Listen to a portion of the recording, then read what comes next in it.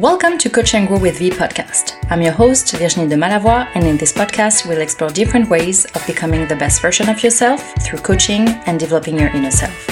Every month, we'll dive into new techniques and methods to help you change your perception, increase self-awareness, and ultimately feel better. Learning to become your best self is essential, and we'll discuss how it can lead to a deeper understanding of your strengths, weaknesses, and behavior patterns. Join us on this fascinating journey of self-discovery and growth.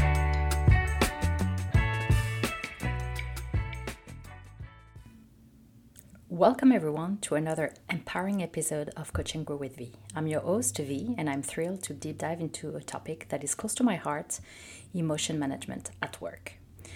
A few years ago, while I was in the C-suite of a global company, I experienced one of the worst moments in my professional career. I fell into tears in front of the leadership committee. The meeting started well.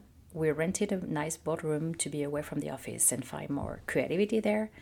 We were ready to tackle the day and discuss the upcoming year's strategy, budget, roadmap, and so on. The night before, I didn't sleep well for no particular reason. So I started the day with a lack of sleep, which I later realized was one of the reasons I reacted that way. I was in an okay mood, not my usual we're gonna nail it type of mood, which is characteristic of my personality. I'm always the most optimistic person in the room, optimistic and also realistic.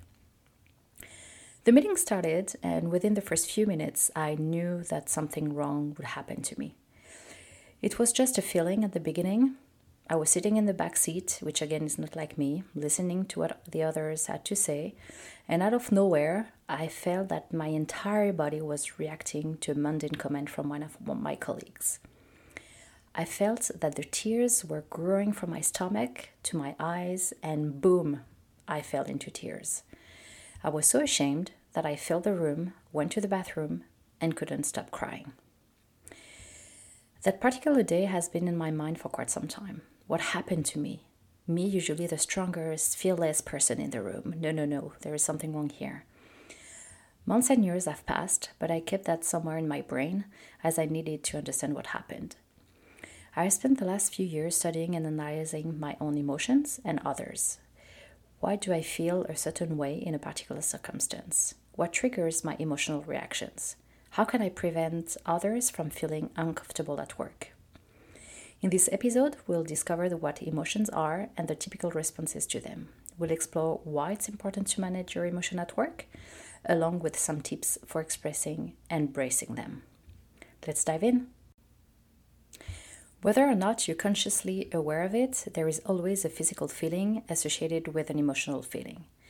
In fact, there was a research study done in Finland in 2014 that showed the most common emotions trigger strong bodily sensations in a pattern that is consistent across culture, gender, and age.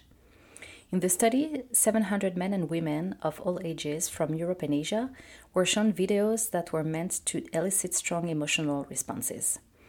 And then they were shown pictures of human bodies on a computer and asked to color the parts of the body where they felt activity increasing or decreasing. In the image, there were 4 colors: blue, yellow, orange, red, and black. And actually it's 5. You will find the link to the study at the bottom of the episode information. The blues represent decreased activity, and yellow, orange, and red indicate increased activity. Black represents the places that felt neutral. The takeaway is that an emotion is a physical sensation that your mind interprets as a feeling. And this physical reaction is linked to your nervous system and to the stress response. You're probably familiar with the fight, flight, and freeze theory. The fight, flight, or freeze response is how the body responds to perceived threats. It's involuntary and involves a number of psychological changes that help someone prepare to fight or take action to eliminate the danger, flee, which involves escaping the danger, and freeze, which involves becoming immobile. It's important to understand that your emotions are linked to your body and your nervous system, and that's important for 2 reasons. First, for you to know that the wiring between your body and the part of your brain that is associated with the stress response is involuntary. You aren't weak or sensitive, you're just a human being.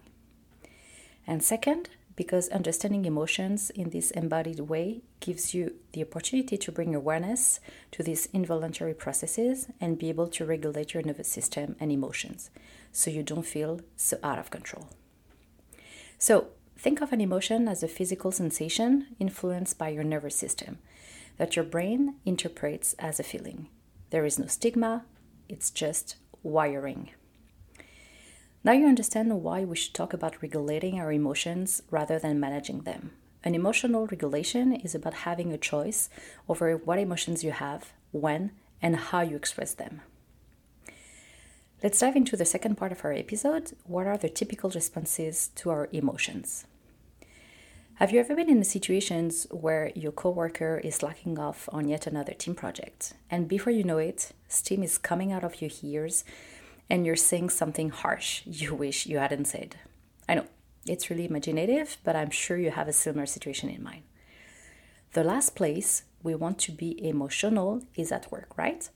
But it happens all the time. When emotions come up, most of us either ignore them or get overwhelmed by them. Sounds familiar? So, let's say today you receive feedback from your manager that the presentation you gave wasn't well received by the client. As you listen to her, you notice that you have an unwanted feeling.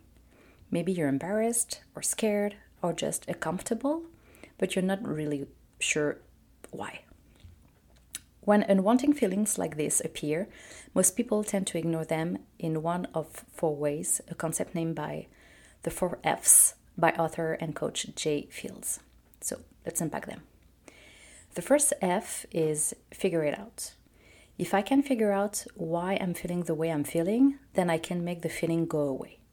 With this reaction, you start persevering and analyzing the situation on what went wrong. And that might sound good for improving your work. Nevertheless, it won't calm your emotion. And if you're stuck in your emotional response, you will be more focused on how not to feel whatever you're feeling and less capable of creative and adaptive thinking. The second F is fix it. This is about changing something in your external environment to avoid feeling. Let's say you feel insecure about your relationship with your clients after the presentation, and you ask your manager to take you off the account. It's like you're thinking, well, if I can change this external scenario that's causing me to feel insecure, then I won't have to feel that way. The third F is fool yourself. If I can't figure it out or I can't fix it, then I'm going to pretend that whatever the thing is that's bothering me doesn't really bother me. For example, if you felt shame or embarrassment when your manager told you about the presentation not going well, fooling yourself would be thinking, whatever, they don't know what they're talking about, or I don't care about that project anyway. Because it seems like there's no time to have the feeling, or it's not just the right place to have the feeling, you talk yourself out of having the feeling and just put your head down and get back to work. These 3 first responses are always of ignoring the feeling, which is to say you're disconnected from yourself. A different way to think of this, if you're having a feeling which is a heart and body experience and you're trying to come at it from your mind to figure it out, to fix it, or to fool yourself entirely, that's not happening. There's a disconnect there. So the final F is flip your lead. When you flip your lead, the emotion takes over entirely. Rather than you pushing the emotion away, the emotion pushes you off your center. You get the feedback and tears start to well up. You can't seem to keep it together and say something coherent in response, or maybe you find yourself running to the bathroom to burst into tears. This is exactly what I experienced a few years ago. None of these typical responses help you to feel effective or competent at your job. I invite you to consider then what do you typically do when an emotion shows up at work? Does your response change depending on what the emotion is? Take time to consider this because knowing your current relationship with emotions helps you to discern how to better manage them in the future. Let's move on to the third part of today's episode. Why is it important to manage your emotions at work? Now more than ever, we're being encouraged to be our real self at work, to not be split into a home self and a work self. Being your true self, being who you are, being authentic, If you want to learn more about it, you can listen to the episode Authentic Living, Embrace Your True Power. You will find the link to the episode, at the bottom of that episode. Being our real self at work is great because it's an invitation to be a human being, which means we'll be better able to authentically connect with each other. But I also recognize that it's challenging, in that showing up as our real self means that we also have to acknowledge that our emotions show up with us. And look, there's nothing inherently wrong about an emotion. It's just that we don't have much skill in navigating how to be them, especially at work, and especially when it's a charged situation, and especially when some sort of crisis appear that you never thought would have come up. Most companies don't realize how central emotions are to building the right culture. They tend to focus on cognitive culture, the shared intellectual values, norms, and assumptions that set the overall tone for how employees think and behave at work. Though that's incredibly important, Harvard Business Review research shows that it's only part of the story. The other critical is emotional culture, which governs which feelings people have and express at work. If you think about it for a few seconds, I think we're privileged to be able to express ourselves the way we are, to show up the way we are. Not long ago, people and companies had a totally different mindset where everybody should wear the same type of clothes, hide their feelings, not to be seen as weak or useless. So let's embrace our emotions. Last but not least, part 4 of our episode, I will share some tips for expressing and embracing your emotions. A couple of years ago, I was slated to animate a conference just days after a family tragedy that had left me grieving. I got on stage and I welcomed everyone and I said, I'm really happy to be here with you and I want you to know I'm grieving a loss and I'm telling you because I know that I'm wearing my grief as a tenderness and that I'm sure you can see, and I might even tear up at times for no apparent reason. I don't need anything from you. I just didn't want it to be distracting, and then I went on my presentation. Years later, even recently, I still receive comments from people who were there on that day. Not of concern for how I was doing, but of gratitude for being transparent in a way that didn't feel sticky. And that led them in what was true for me so that we could stay connected through our time together. It was a real learning moment for me around how to appropriately share emotions at work. Whether or not you should share emotions depends. If you're sharing your emotions because you want your coworker or your client to reassure or validate your feelings, I wouldn't recommend it. If you're sharing because you're trying to create trust and genuine connections, I would. How do you know the difference? If it feels like you're off your center and you're needing your coworker to help make it better, or you're venting and saying things like, oh, you wouldn't believe what happened, you're probably asking them to reassure and validate you, and it can be lovely to share your feelings and have a coworker make it so you don't feel alone, but that's not their job, it's yours. When you look to coworkers or clients to take care of your feelings is when things get messy and boundaries get blurred and emotions end up getting a bad rap. We've all have worked with a toxic person, the grump who brings you down, or the short-tempered person who lashes out, or someone who is emotionally all over the place, and you never know what you're going to get. Working with other people's emotions can affect your ability to be effective at your work as much as trying to manage your own emotions can be. Do you have a colleague or a client who keeps on doing that and it annoys you? I have so many names in mind. On the other hand, if you're aware that you're feeling something that might be making you off your game or cause you to show up in a way that people aren't used to experiencing you, then it would be useful to let people in on what's going on for you. That doesn't mean that you should share the story behind it all, just share your experience.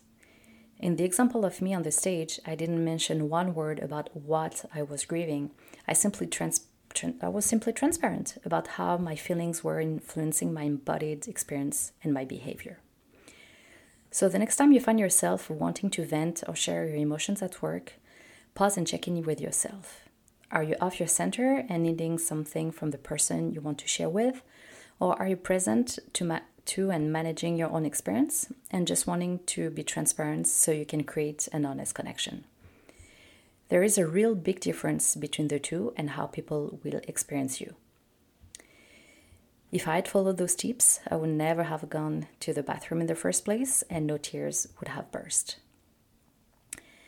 Though you now have information and practices that can help you manage your emotions in an effective way, please be patient with yourself. Don't expect that overnight you will be able to manage your emotions, especially the bigger or more difficult ones. But what you can do overnight is commit to putting this information in these practices into play. Commit to trying to stay with yourself when your emotions get uncomfortable. At the end of the day, that's life. I'll leave you with one last thought.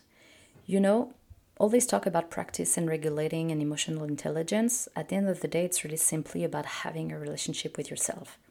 It's about paying attention to your own experience and about growing trust that you can be empathic to yourself and make yourself feel better. If you enjoyed today's episode, don't forget to leave a review and share it with your fellow truth seekers. Your support means the world and help us spread the word of authenticity far and wide. Until next time, keep growing, keep shining, and keep being authentically you. Have a wonderful day. Thank you for tuning in to Coach and Grow with Me podcast. I hope you enjoy our discussion on coaching and developing your inner self. Don't forget to subscribe and leave a review to let us know your thoughts. If you have any questions or suggestions for future topics, feel free to reach out to me on social media channels. Remember, becoming your best self is a journey, and I'm here to support you every step of the way. So keep growing and evolving, and I'll see you on the next episode.